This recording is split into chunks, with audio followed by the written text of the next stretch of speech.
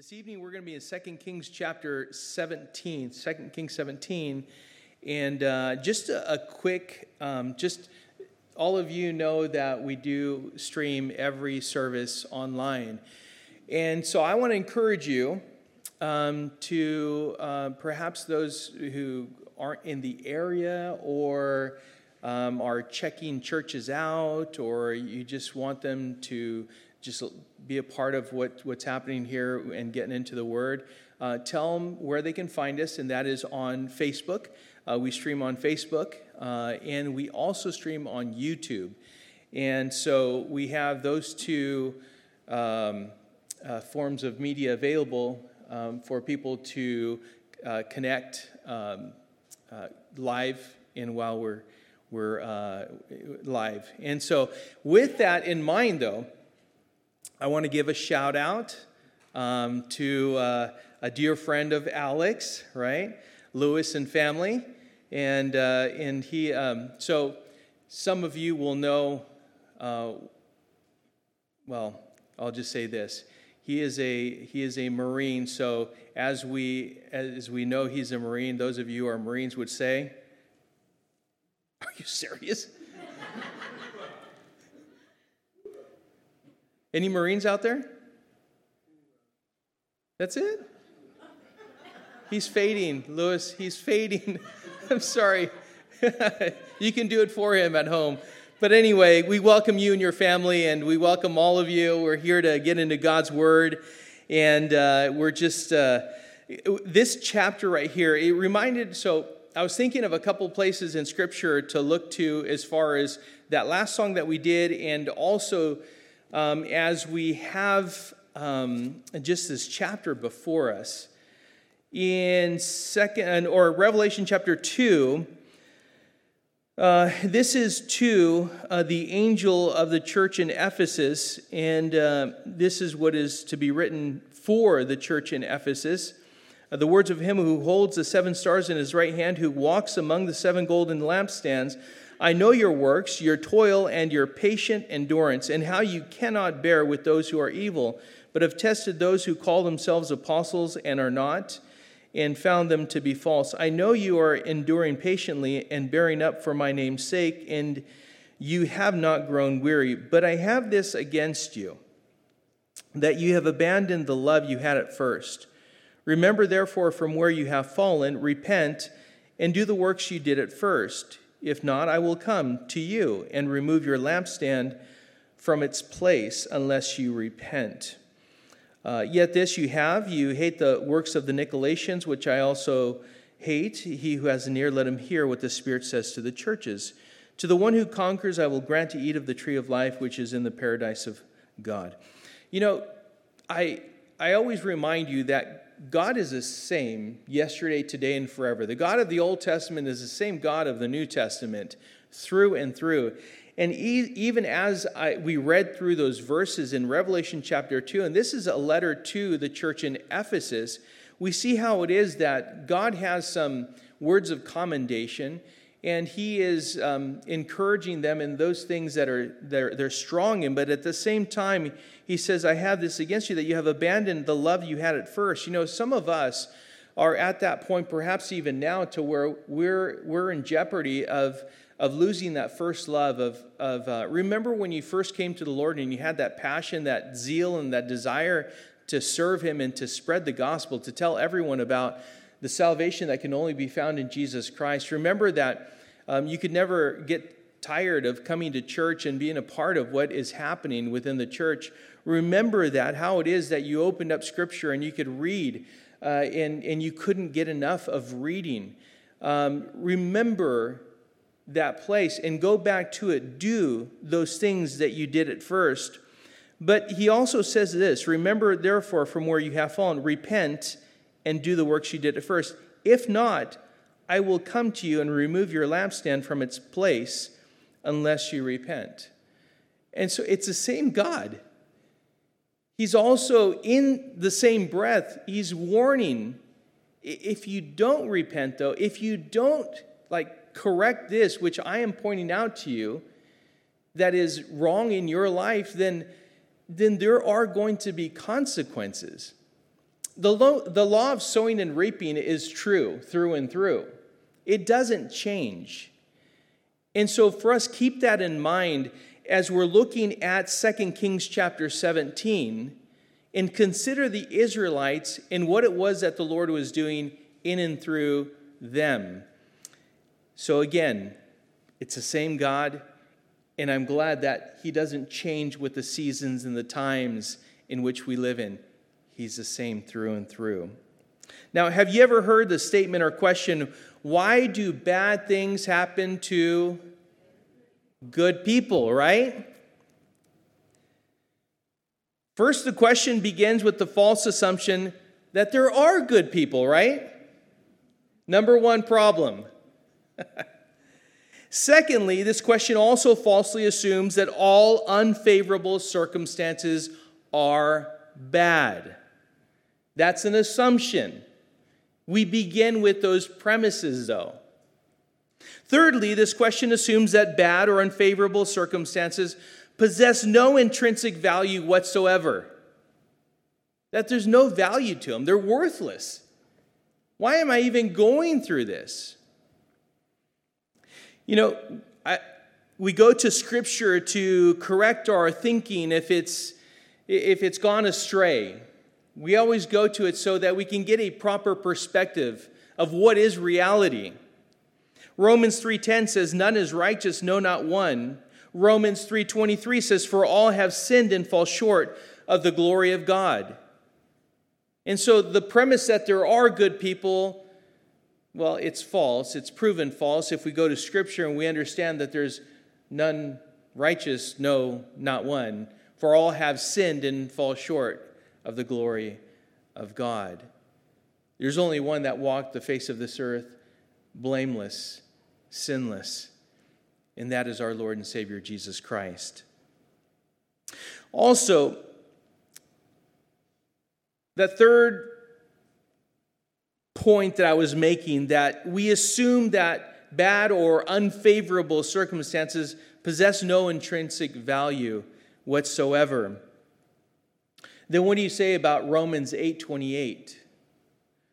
And we know that for those who love God, all things work together for good, for those who are called according to his purpose. For those who love God and are called according to his purpose. Those who loving God reveals itself in obedience, in trusting, and having faith in, and submitting to the authority of God's word. And so as we do that, we consider Romans 8:28, and we can't say that anything that we experience and go through has no value. Everything has value. Truth is reality, no matter our opinion. We are not higher than God, and he determines what is truth. Psalm 119, 160 says, the sum of your word is truth, and every one of your righteous rules endures forever. John 14:6. Jesus said to him, I am the way and the truth and the life. No one comes to the Father except through me. John 17:17. Sanctify them in the truth. Your word is truth. Who determines what is bad? Who determines what is good? Well, we know the answer. God determines that. And it's found in his word. That's why I love going through his word and spending that time with the Lord, because he's the one that reveals these things to me. He's the one that further establishes his truth in my heart. That when I come across a certain situation, I can better discern what is good and what is bad, what is a right decision and what is a bad decision. Well, the Israelites, they knew that truth was found in God, and yet they were the ones that were testing God. It's no different than you and I today. Even though we know the source of who determines, of truth, of who determines what is good and what is bad, it's interesting how we ourselves do the very same thing that the Israelites did in the day in the day of King Hoshea. And we're going to take a look at that. But the Israelites tested God time and time again and realized over and over that God is patient and he's merciful. There's no way that they could have missed that God is patient and he's merciful. But he's also just and he is sovereign. And there is a point where his long suffering is fulfilled. It's complete. And his discipline begins. Judgment is experienced. And this is what we'll see this evening with the Israelites. For us, it should serve as a clear warning and a time also of growing in our understanding of what to ask God to reveal in our own lives, if it is present in any way. Why is that good? You know, when we sit here in church and we have this conviction overwhelm us, just know that that's good. Because it's at that point that we have an opportunity. God is telling us, hey, son or daughter, this is the one thing I want you to take care of. Remember those words to the church in Ephesus in Revelation chapter 2? It was that revelation, that thing that God brought to the surface, that at that point God gave them an opportunity to confess it and to repent it, to turn from that. And so conviction is good. It should be experienced often, if not every time we come together, at some point within the study of God's Word. It's revealed in order for us to repent of anything that would shame the name of the Lord, anything that would bring on the consequences of unattended and unrepented sin. The psalmist said in Psalm 139, 23 and 24, "Search me, O God, and know my heart.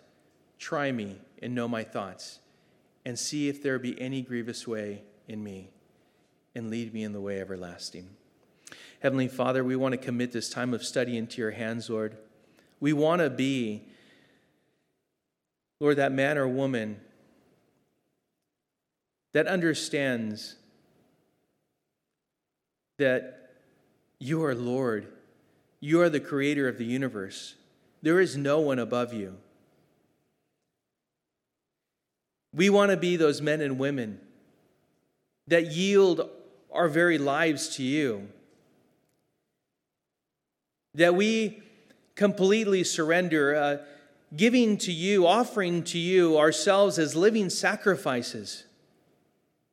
Lord, denying ourselves, picking up our cross and following you, proving that we are truly genuine disciples of Jesus Christ, who is not only Savior, but he is Lord. And so, Father, speak to us this evening, I pray. May your Spirit give us understanding, teaching us all things, leading us in all truth. May you be honored and glorified. And Lord, may your church be stirred up.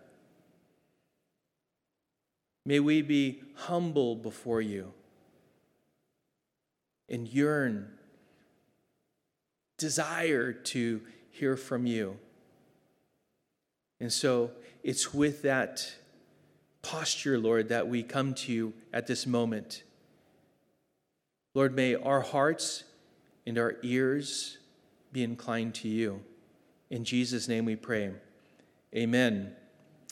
So 2 Kings chapter 17 and verse 1 we begin. It says, "In the 20th year of Ahaz, king of Judah, Hoshea the son of Elah began to reign in Samaria over Israel.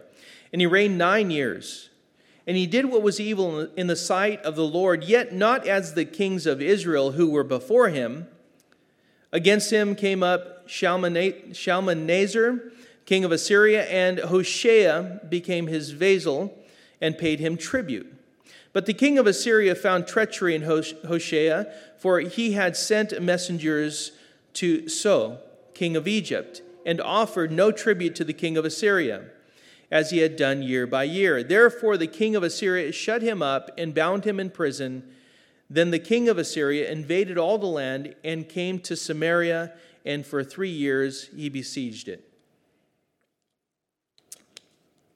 Now, if we Just a little reminder as far as who Hoshea was. He was a man who assassinated Pekah, who reigned, and he reigned in his place. Back in 2 Kings chapter 15, verse 30, it says, Then Hoshea, the son of Elah, made a conspiracy against Pekah, the son of Remaliah, and struck him down and put him to death, and reigned in his place in the 20th year of Jotham, the son of Uzziah.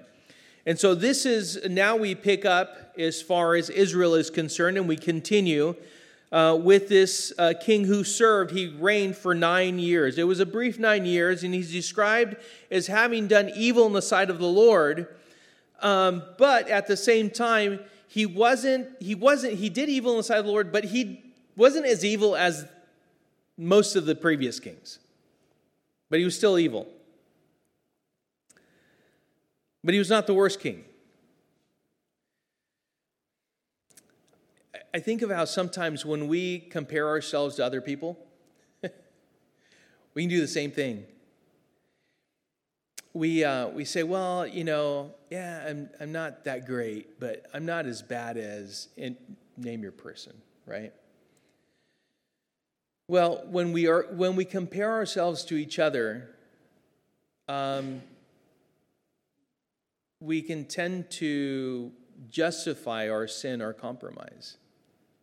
But when we compare ourselves to righteousness, to God's word, we always fall short. And that's good. It's good in the sense to where we're always striving for the character of God in our lives. We'll never achieve it this side of heaven. But let me tell you that when we are living out our lives in Christ, we should be striving for that, though. What are you striving for? Are you striving for perfection? Being able to resemble Christ in your life? It should be. Not that you'll ever be perfect, but we should be striving for perfection. Now, take note. For all who say, God made me who I am and loves me just as I am, what this really means is God is allowing my fallen nature by overlooking it. And I can be the same worldly person I've always been and still be considered a child of God.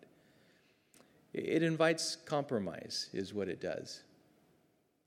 I'm just being real, right? It's like, well, what do you mean? Because we have to ask the question, what do you mean by that? Like there's, in one sense, what you mean by that is I'm just being genuine with you. I'm revealing to you like what's on my heart. And in another sense, it could be like what the world says. Don't judge me. Who do you think you are? This is the way God made me, and so what if I'm the way I am? As far as my sin and compromise or my weaknesses and all that. But really, we should be coming alongside each other and encouraging each other to grow up, to take responsibility for our actions, to not remain in the same place. That's a faithful brother. For me, my brothers, if you were to, of course, in love we come to each other, but you were to point something out to me to where I came across in a way to where it was like, that wasn't very like Christ-like in whatever way, then I would appreciate that. I don't appreciate it from my wife, but I would appreciate it from a brother. I'm just being real. No, but even, what's funny is, and I say that, but, sometimes initially when you do have someone that points something out, initially it's not received well, but if you just think about it, what happens is you realize that person could be right. And you ask the Lord to reveal anything that is not of the Lord. And we ought to humble ourselves before Him, right? John, 1 John chapter 2, verses 4 through 6 says, whoever says, I know him, but does not keep his commandments is a liar. and the truth is not in him. But whoever keeps his word, in him truly the love of God is perfected. By this we may know that we are in him. Anybody want to know if you are his? You can see these verses throughout the New Testament. This is one of them. He writes, by this we may know, we may have knowledge, understanding, a clear perspective, knowing that we are in him, in Christ. Whoever says he abides in him ought to walk in the same way in which he walked. So much for remaining in our sin, right? Remaining the same person. There's no way that we can say that is okay in our own lives and be in him. I guess it would do us good to read God's word and understand his character. Because remember, it's not just the New Testament, but the Old Testament, because God is the same yesterday, today, and forever, and his character is consistent, Genesis through Revelation. Well, coming back to 2 Kings 17, just because Hoshea did not do as much evil as the other kings, judgment came nonetheless, even though he did less evil, and even though he resisted the authority of King Assyria. So he resisted the oppression of the king of Assyria, and yet you could say it was too little too late. He did less evil, but he still did evil. He still followed through with the sin of Jeroboam, which we've gone over that time and time again.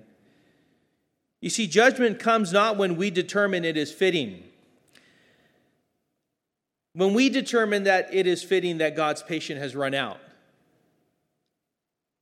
But when he determines our hearts are ripe for God's wrath, his judgments, or his discipline.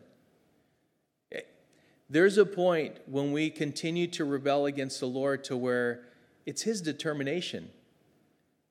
He's the one that chooses, decides, and says, this is enough. You have completed my patience. I've been merciful toward you. Your heart is hardened, and judgment or discipline or my wrath is upon you now. You know, it's like a child who's in a state of rebellion and demands more patience. By giving him just a little bit more because perhaps he is owed understanding after all. Be patient with me. You ought to understand me at this point and why I'm doing the things that I'm doing. After all, isn't that how God is with us? No, actually, again, if we read Scripture, if we see who God is, there's a point to where he says, that's it. That's enough. You don't determine that. I don't determine that. And I don't want to test him. I know there are many people who are testing him. Even today, you may be watching, listening online.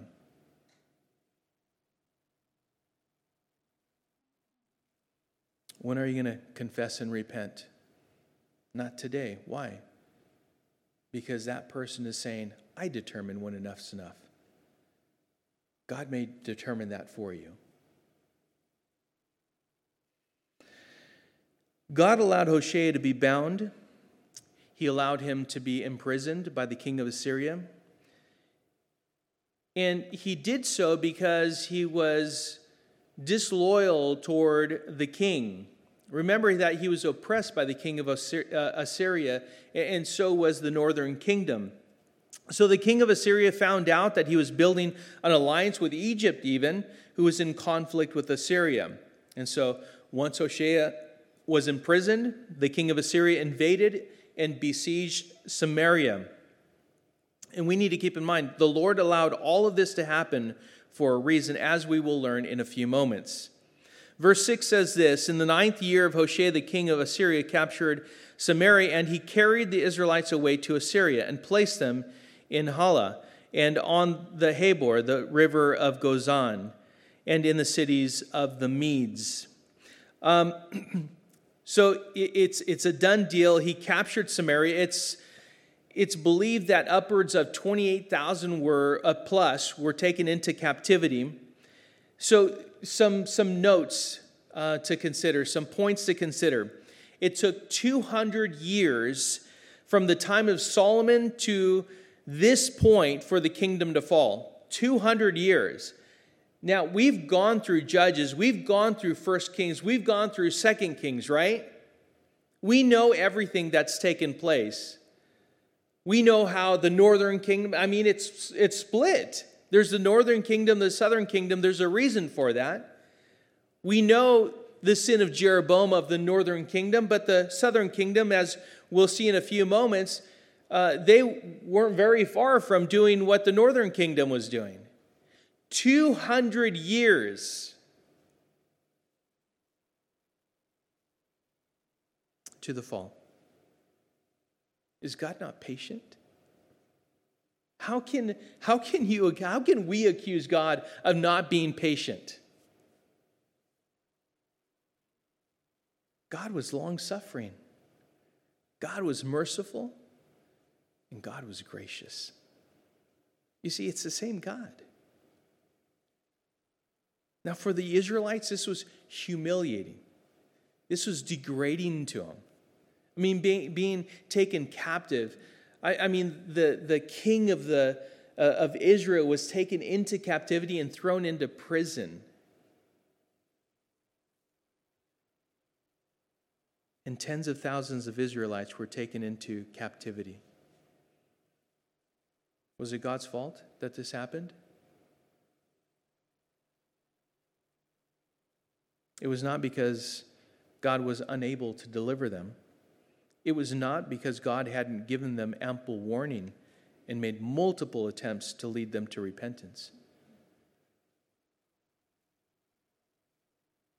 It was because they had rejected God and his righteousness that the king of Assyria conquered the northern kingdom and carried the Israelites away into Assyria.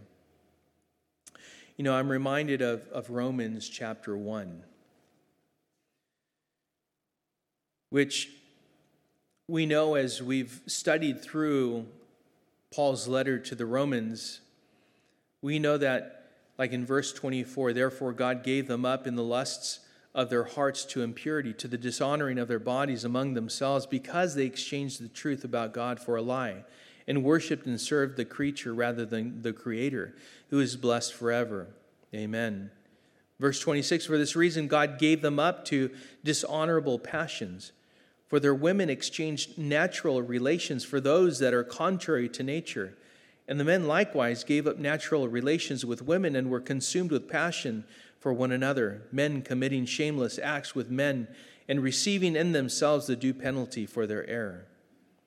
And since they did not see fit to acknowledge God, God gave them up to a debased mind to do what ought not to be done. They were filled with all manner of unrighteousness, evil, covetousness, malice. They are full of envy, murder, strife, deceit, maliciousness. They are gossips, slanderers, haters of God, insolent, haughty, boastful, inventors of evil, disobedient to parents, foolish, faithless, heartless, ruthless.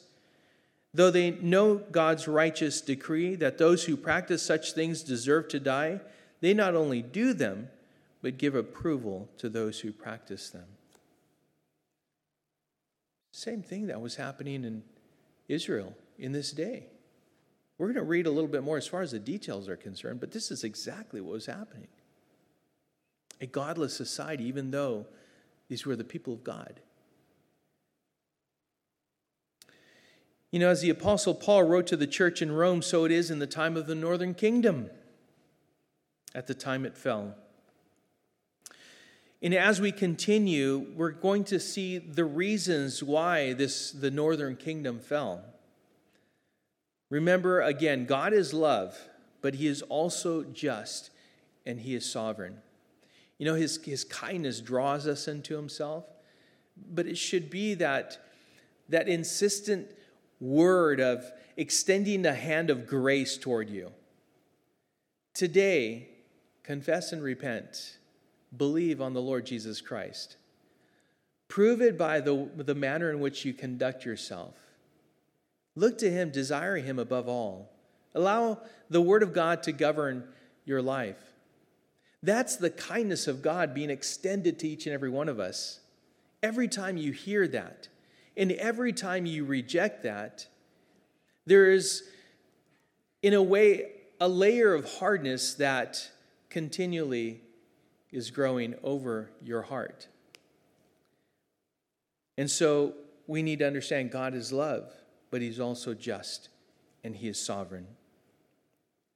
Verse 7, let's continue. And this occurred because the people of Israel had sinned against the Lord their God. I want to repeat that because the word gives us exactly why it was that all of this was happening.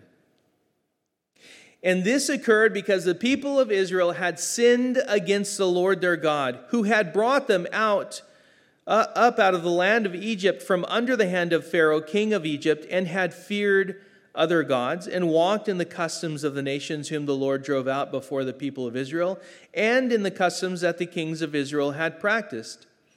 And the people of Israel did secretly against the Lord their God things that were not right. They built for themselves high places in all their towns, from watchtower to fortified city. They set up for themselves pillars and Asherim on every high hill and under every green tree. And there they made offerings on all the high places, as the nations did whom the Lord carried away before them. And they did wicked things, provoking the Lord to anger, and they served idols, of which the Lord had said to them, "You shall not do this." Yet the Lord warned Israel and Judah by every prophet and every seer, saying, "Turn from your evil ways and keep my commandments and my statutes in accordance with all the law that I commanded your fathers and that I sent to you by my servants, the prophets." Now,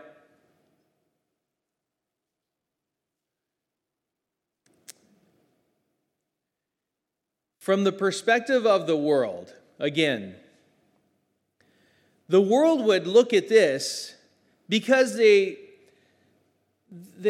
don't have morals. The world doesn't have a firm foundation upon which to stand on. It's always shifting. It depends on the day in which we live in, as far as what you do. When in Rome, right? You do as the Romans. You live as the Romans. You partake as the Romans. And so that is the mindset of the world. How do I know that? Because I was a part of the world system at one point. I was fully entrenched in it. And that is the mindset that I had. I'm part of the world, and therefore I'm going to enjoy the world for all it has to offer. And everything it had to offer just came up short. It was empty. It didn't bring complete satisfaction. So the world would say, isn't this a little drastic? For simply having sinned against the Lord their God, you would think that God being so big, would have a little bit more compassion on them and give them a little bit more room. Wow, what's the worst they did there? Why wouldn't God warn them first? Oh, you mean again? They've been warned, you see, over and over and over and over. There is a such thing as absolute truth. And for God's people, God's truth is to be followed closely, to reflect His glory, to bless Him. Our purpose in life is to bring Him glory. That's our purpose in life. And I tell you what, it's exciting. It really is. I can tell you that the more I learn, and the closer I get to the Lord, the bigger challenge it is. He's continually doing a work in my life. And so it's a challenge to grow, to continue to keep my eyes focused on him. But for us, we need to look at truth. We need to stand on truth. We need to live truth out in our lives each and every day.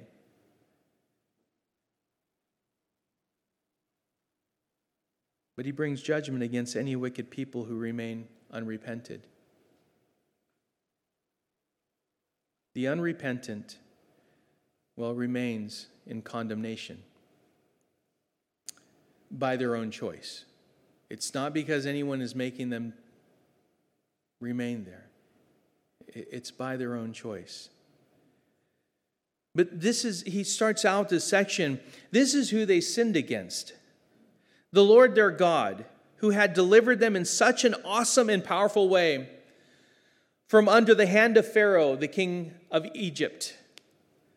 Remember that whole thing in Exodus and how it is that God delivered them from this is who you're sinning against. What did the Israelites do to have this judgment come upon them? Well, instead of honoring and reverencing God, they reverenced other gods. In other words, they turned their back on God and went towards the gods of the nations that surrounded them. But this was nothing new. Did you know that they had actually partaken of this very idolatrous and blasphemous worship of other gods, even in the wilderness? Even though the Lord was with them.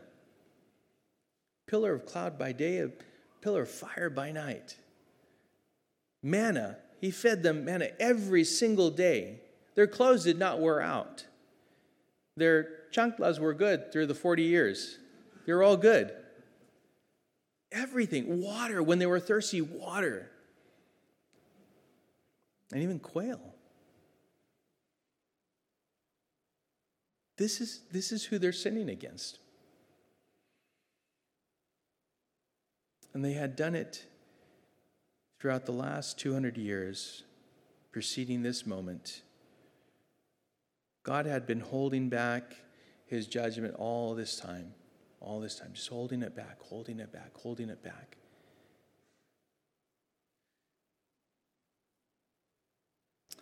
You know, you always hope, and this is God's character. You know, our patience toward others too.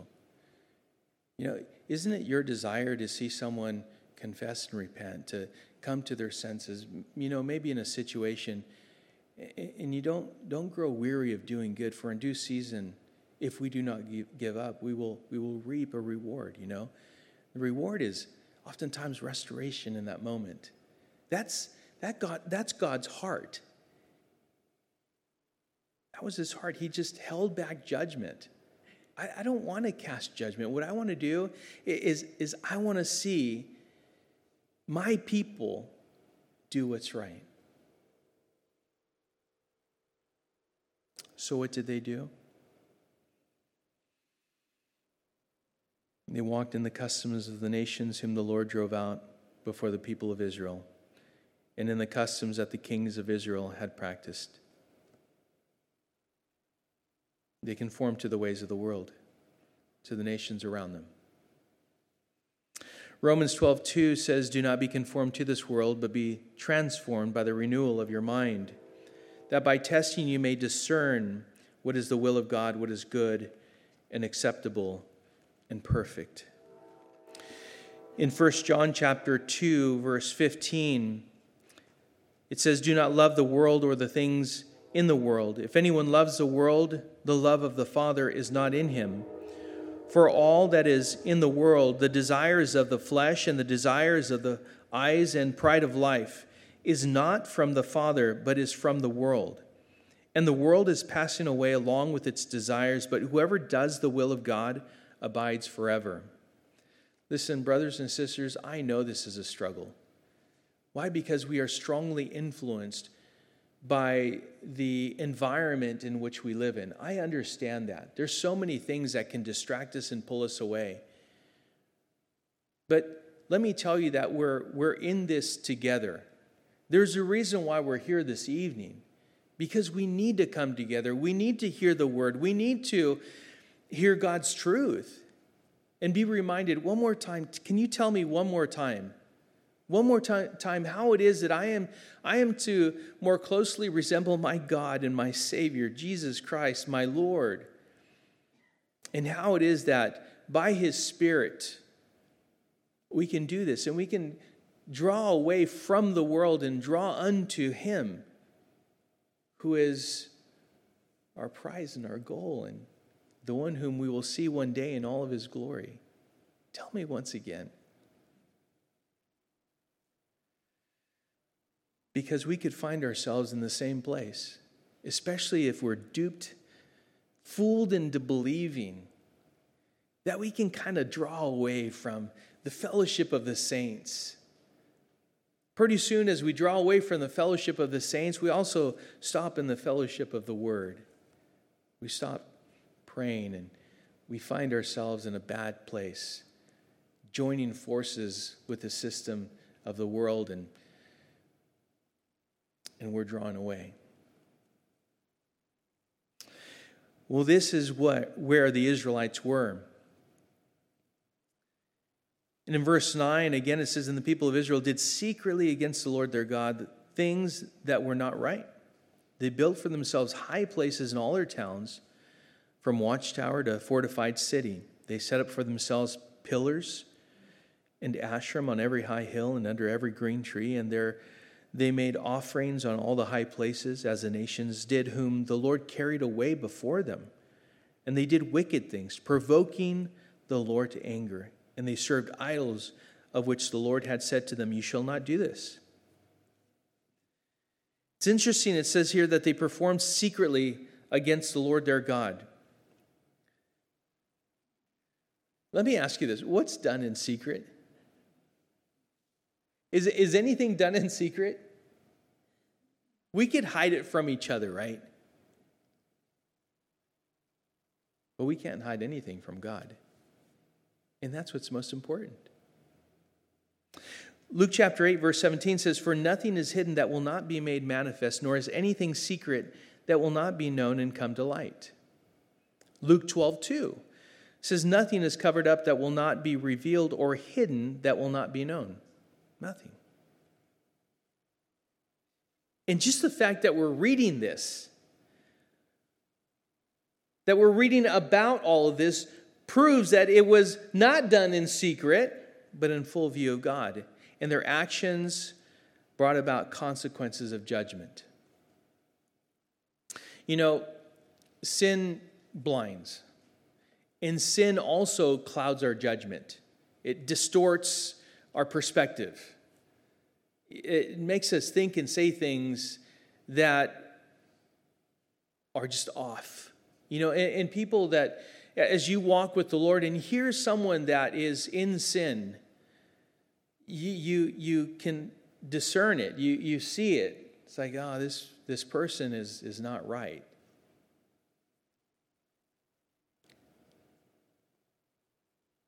Sin clouds our judgment. We're not sober-minded. It makes us think that we can do things without God knowing. Well, kind of like Adam.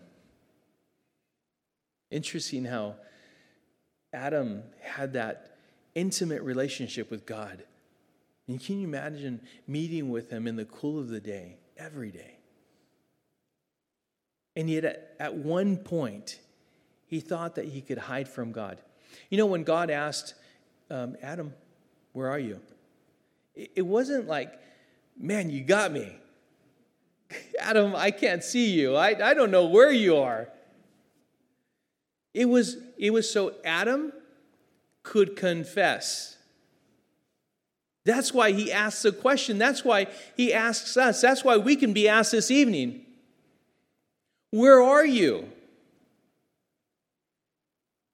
We should be able to say at that moment, why? Because we know God. If we confess our sins, he is faithful and just to forgive us our sins and cleanse us from all unrighteousness. So what do we have to lose? At that very moment, he's given us an opportunity. Son, daughter, just just come out, confess, and repent from your sin. Because I desire restoration. I desire to have that right relationship with you. I don't want you to remain in that place where you're at. That's grace. That's God's mercy. It's like Adam trying to hide his nakedness with a leaf. Pathetic. Right? You think about that, in your mind's eye, you think, that's just pathetic. That's how we look when we're trying to hide our sin. It's not hidden. Everything is revealed before the Lord. By the way, just because we don't believe or agree with this truth doesn't mean that it isn't so. Listen, the high places also were unauthorized places of worship, and we've talked about this, right? We've gone through it. These are places that they would sacrifice. They would go and worship God. But this speaks to a people who choose to worship God their way. They have no idea what it is to worship God in a biblical manner. And they start saying things that don't match up with the word. Well, I can worship God in my own way. No, you can't. I'm sorry. You're wrong. You cannot. He prescribes a way. And we honor him by following that. To do so actually is far worse than we could ever think or imagine. To worship God in an unbiblical way is actually this. It's to commit idolatry. And the reason why it's idolatry is because you're making God in your image to fit your likes. I'm going to fit him into my life, and I'm going to worship him however I see fit. That way I can do whatever I want to do, and then he just comes along for the ride. Well, that's idolatry. Here's the other thing is that, why didn't God warn? Well, he warned amply. Verse 13 says, "Yet the Lord warned Israel and Judah by every prophet and every seer, saying, turn from your evil ways and keep my commandments and my statutes in accordance with all the law that I commanded your fathers and that I sent to you by my servants, the prophets." Prophet after prophet was sent by God to warn and call on them to turn, that is, to repent from their evil ways and keep his commandments and his statutes. Which ones? The ones that they knew as the law of Moses. And the ones that God commanded their fathers to keep, it was his word.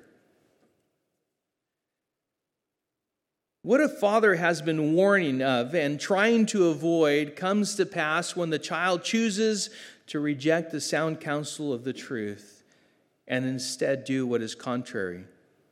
The reaping of what has been insistently sown comes to fruition. I know that personally with my boys. My desire is that, again, that change, please. I'm trying to give you every opportunity to do the right thing. I'm going to do it again. I'm going to talk to you again. I'm going to give you counsel.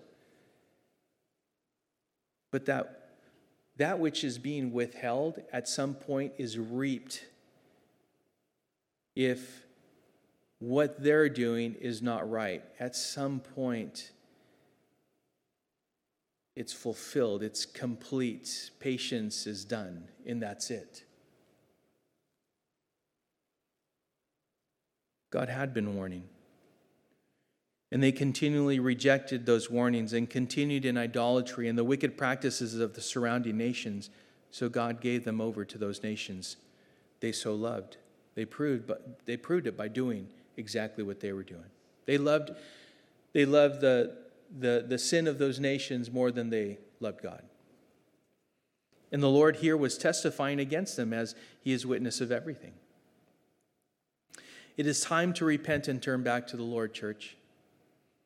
There are too many ways in which the church is compromised. Humility before God is lacking, and the pride and arrogance that is present, evident by self-centered worship and living, undermines our ability to surrender to the Lord and live our lives according to God's word. Matthew 16:24 said, "Then Jesus told his disciples, 'If anyone would come after me, let him deny himself and take up his cross and follow me.'" We can also note Hebrews 4:12 and 13 and Hebrews 10:26 through 31, which because of time we cannot go into those. So let's continue. Verse 14 says, "But they would not listen, but were stubborn as their fathers had been, who did not believe in the Lord their God. They despised his statutes and his covenant that he made with their fathers and the warnings that he gave them. They went after false idols and became false. And they followed the nations that were around them, concerning whom the Lord had commanded them that they should not do like them. And they abandoned all the commandments of the Lord their God and made for themselves metal images of 2 calves. And they made an Asherah and worshipped all the host of heaven and served Baal. And they burned their sons and their daughters as offerings and used divination and omens and sold themselves to do evil in the sight of the Lord, provoking him to anger. Therefore the Lord was very angry with Israel and removed them out of his sight. None was left but the tribe of Judah only." And as we have learned, even with knowledge, they refused to humble themselves before God. Matthew Poole said, quote, they refused to submit their neck to the yoke of God's precepts. This serves as a metaphor from stubborn oxen that make their necks hard or stiff and will not bow to the yoke. Refuse to take the yoke. First of all, it says they did not believe. But they would not listen, but were stubborn as their fathers had been, who did not believe in the Lord their God. That's a weird, it's an odd sentence to me, because it's odd to say this, who did not believe in the Lord their God. How were they proving that they were in unbelief? And their disobedience. That's what when we are disobedient to the Lord, this is a statement that is true of us. Who did not believe in the Lord their God. Why? Because they despised, and this is what they did. They despised God's word and despised his promises and even despised his warnings. All of that. I don't want anything to do with him. Oh, he's my God, but I don't walk it out. It's hard to understand how it is that could even be, right? Anything that was of God, they detested and had contempt for. They did basically what was right in their own eyes. You know, Proverbs chapter 14, verse 12 says, "There is a way that seems right to a man, but its end is the way to death." They did what the other nations did, as we read through, worshiped their gods and worshiped God falsely, but I'm sure was accepted, all of this was accepted by the surrounding nations. All like the world around them, all this was good. They thought, man, this is an all-inclusive kind of a worship here. This is pretty cool. So they were in as far as the world was concerned, but with God, obviously, this was an abomination. This was not good. They even burned their own children as offerings to these false gods. We may not be burning them, but we're ripping them out of wombs. The abortion is more because of convenience. And I can tell you, you can do your own study. You can go look at exactly why it is that most women go and have abortions. It's for birth control. It's because of inconvenience. It's the wrong time in their life. Much to say about that, but we're doing the same thing. We are. We're doing the same thing. We're so much for just, it's all about me, myself, and I. They did evil in the sight of the Lord and provoked him to anger. They were defying God in a very real way, challenging him to do something. It's like shaking your fist at God and saying, I dare you. I'm going to continue doing this. And if you were real, you would stop me. Well, he did do something. Because it says in verse 18, therefore the Lord was very angry with Israel and removed them out of his sight. None was left but the tribe of Judah only. Let's continue on, verse 19. It says, Judah also did not keep the commandments of the Lord their God, but walked in the customs that Israel had introduced. And the Lord rejected all the descendants of Israel and afflicted them and gave them into the hand of plunderers until he had cast them out of his sight. When he had torn Israel from the house of David, they made Jeroboam the son of Nebat king, and Jeroboam drove Israel from following the Lord and made them commit great sin. The people of Israel walked in all the sins that Jeroboam did. They did not depart from them until the Lord removed Israel out of his sight, as he had spoken by all his servants, the prophets. So Israel was exiled from their own land to Assyria until this day. And so basically this is an overview of everything that had been taking place up to this point. So Judah, they also fell short. They sinned against the Lord their God. They were more faithful to God than the northern kingdom, and yet at the same time, they also fell short, though. But the summation of all that they did ended in them being taken, as far as Israel being taken into captivity by the king of Assyria. Now, at the same time, when you see something like this happen to someone else, like for Judah, the southern kingdom looking at the northern kingdom and seeing this happen to them, wouldn't it be a source of warning? Like warning, don't do that. Kind of like when you have, your brother and your brother gets in trouble for something. At that point, it should be a warning. Don't do what your brother did, right? And that would be the same thing for Judah. Don't do what the northern kingdom has been doing, because this is what God allowed to happen to the northern kingdom. But sadly, Judah did as Israel did in many ways. Verse 24 says, and the king of Assyria brought people from Babylon, Cutha, Ava, Hamath, and Sepharvaim, and placed them in the cities of Samaria instead of the people of Israel. And they took possession of Samaria and lived in its cities. And at the beginning of their dwelling there, they did not fear the Lord. Therefore the Lord sent lions among them, which killed some of them. So the king of Assyria was told, the nations that you have carried away and placed in the cities of Samaria do not know the law of the God of the land. Therefore he has sent lions among them, and behold, they are killing them, because they do not know the law of the God of the land. Then the king of Assyria commanded, send there one of the priests whom you carried away from there, and let him go, and dwell there and teach them the law of the God of the land. So one of the priests whom they had carried away from Samaria and came and lived in Bethel and taught them, and came and lived in Bethel and taught them how they should fear the Lord. So the king of Assyria resettled Samaria with other peoples of the other nations. They were there to repopulate the land with people who were favorable to Assyria. These people didn't fear the Lord, though. And as they came and they occupied that land, what God did was he sent lions and killed some of them. So this was judgment upon them for coming and occupying a land that was not theirs. The king of Assyria was told that the people were being killed. So news came to the king.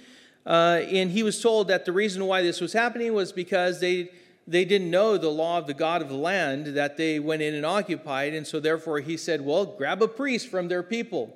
Send him in. That way he can teach them how to worship the God of that land, is what they... And even with that verbiage, with those words, you understand he didn't know Yahweh. He didn't know the God of Abraham, Isaac, and Jacob. Now, keep in mind that lions did not cause them to fear the Lord, just to fear for their lives. And neither did the priest that was sent, even though they were taught how to revere the Lord and worship him, not even through him did they actually learn how to genuinely worship God. John 4:24 says God is spirit, and those who worship him must worship in spirit and truth. That's why we're learning also how to worship God in spirit and truth. When we worship God in spirit and truth, it's learning how it is that God is pleased. By exercising that faith. Without faith, it's impossible to please him. Faith in what? That's what's really important. Faith in the Word, faith in God as he's been revealed to us. That's what worshiping in spirit and worshiping God in spirit and in truth is. It is to be genuine. It can't be ritualistic. Just going through the motions. They here at Refuge, they have communion. We come up and we dip the cracker in the juice, and it's representative of the body and the blood of Christ, and we come back, we pray, and if you just go through the motions, it's meaningless. When you come to worship, singing unto the Lord, even if you know the words, you've been hearing them on, Air One or KSGN, and you hear some of these songs and you sing them. They're some even older songs, and even though you know them, if they're not from the heart, if they're not in spirit and in truth, if you're not even mentally connected, it's for nothing. It's just a ritualistic practice. You've learned how to worship, but you're not actually worshiping. If you go through life and you're just going through the motions, being a quote-unquote good person, and you don't know why you're doing it, you don't understand that you're doing these things to glorify the Lord. The manner in which you conduct yourself, you respond to people, is to honor the Lord. You have the wrong motive. You're not worshiping the Lord. This priest taught them how to worship, but yet they were just going through the motions. Deuteronomy 6:4 and 5 says, "Hear, O Israel, the Lord our God, the Lord is one. You shall love the Lord your God with all your heart, and with all your soul, and with all your might. And these words that I command you today shall be on your heart." Listen, a person can learn how to worship God, but that doesn't make him a true worshiper of God. A genuine conversion is known by a love for Jesus, a love for his word, a love for his people, and that is according to Scripture. You can see that in 1 John chapter 2. They learned, but the people didn't just worship God. This was part of it. They continued to worship the gods of the nations. And let's go through the rest of this chapter. Verse 29, we'll see how it is that they responded. "But every nation still made gods of its own and put them in the shrines of the high places that the Samaritans had made, every nation in the cities in which they lived. The men of Babylon made Succoth-Benoth. The men of Cuth made Nergal. The men of Hamath made Ashima. And the Avites made Nibhaz and Tartak. And the Sepharvites burned their children in the fire to Adramelech and Anamelech, the gods of Sepharvaim. They also feared the Lord and appointed from among themselves all sorts of people as priests of the high places, who sacrificed for them in the shrines of the high places." Now, who are the authorized priests of Israel? They came from, what's that? The Levites? Right. So, but they were just pulling from whoever. Whoever was willing, just come. So they feared the Lord, but also served their own gods, after the manner of the nations from among whom they had been carried away. To this day they do according to the former manner. They do not fear the Lord, and they do not follow the statutes or the rules or the law or the commandment that the Lord commanded the children of Jacob, whom he named Israel. The Lord made a covenant with them and commanded them, "You shall not fear other gods or bow yourselves to them or serve them or sacrifice to them, but you shall fear the Lord who brought you out of the land of Egypt with great power and with an outstretched arm. You shall bow yourselves to him, and to him you shall sacrifice. And the statutes and the rules and the law and the commandments that he wrote for you, you shall always be careful to do. You shall not fear other gods. And you shall not forget the covenant that I made with you. You shall not fear other gods, but you shall fear the Lord your God, and he will deliver you out of the hand of all your enemies. However, they would not listen, but they did according to their former manner. So these nations feared the Lord and also served their carved images. Their children did likewise, and their children's children, as their fathers did, so they do to this day.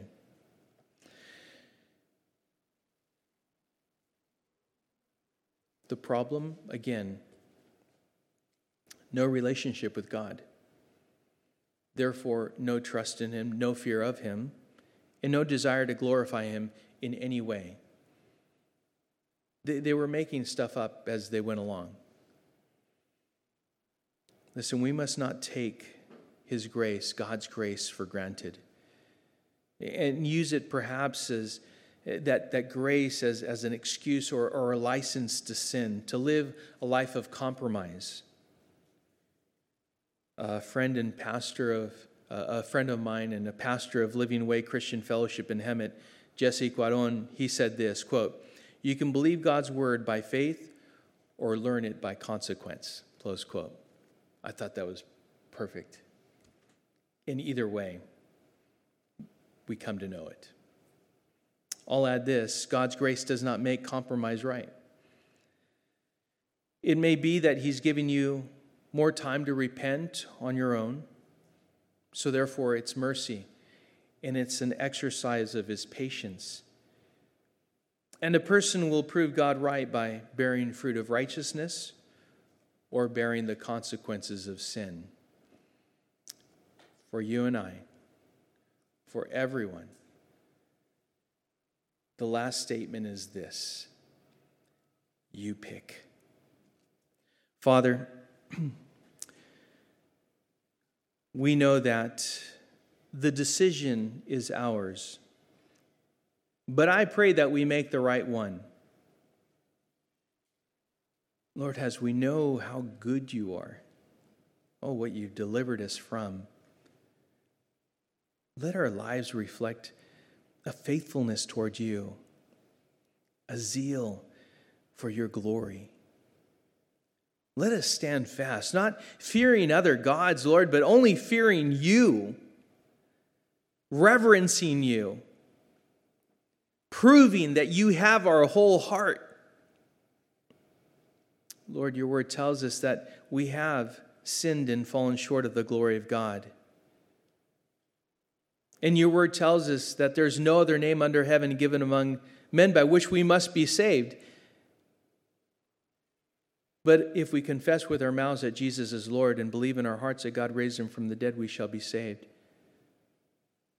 Lord, for many here, perhaps all of us, Lord, we've yielded ourselves to you.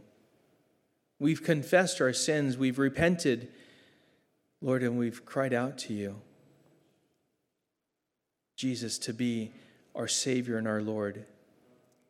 But I do ask, Lord, that you would forgive us of our sin, because we know that judgment begins here. And I pray, Father, that we would be judges of our own lives, Lord, that we would confess those things, be humble before you, and Lord, simply cry out to you and ask, Lord, that you would forgive us, that you would pour your grace out upon us, Lord, that you would strengthen us, that you would lead and guide us, Lord, that as we deny ourselves, pick up our cross and follow you, Lord, that you would help us along the way. And I know you are faithful to do that, for that is what you desire of us. But I do ask, Lord, that if there's anyone, whether they be online watching or here, and have not surrendered their lives to you, that today be the day of salvation. Lord, it's a simple confession of our sins. It's a request for forgiveness in asking Jesus to be Lord and Savior. I pray that, Lord, that today would be the day of salvation and that your church would continue to be built up. You add to it as you see fit. We thank you for this moment in your word. We pray this all in Jesus' name.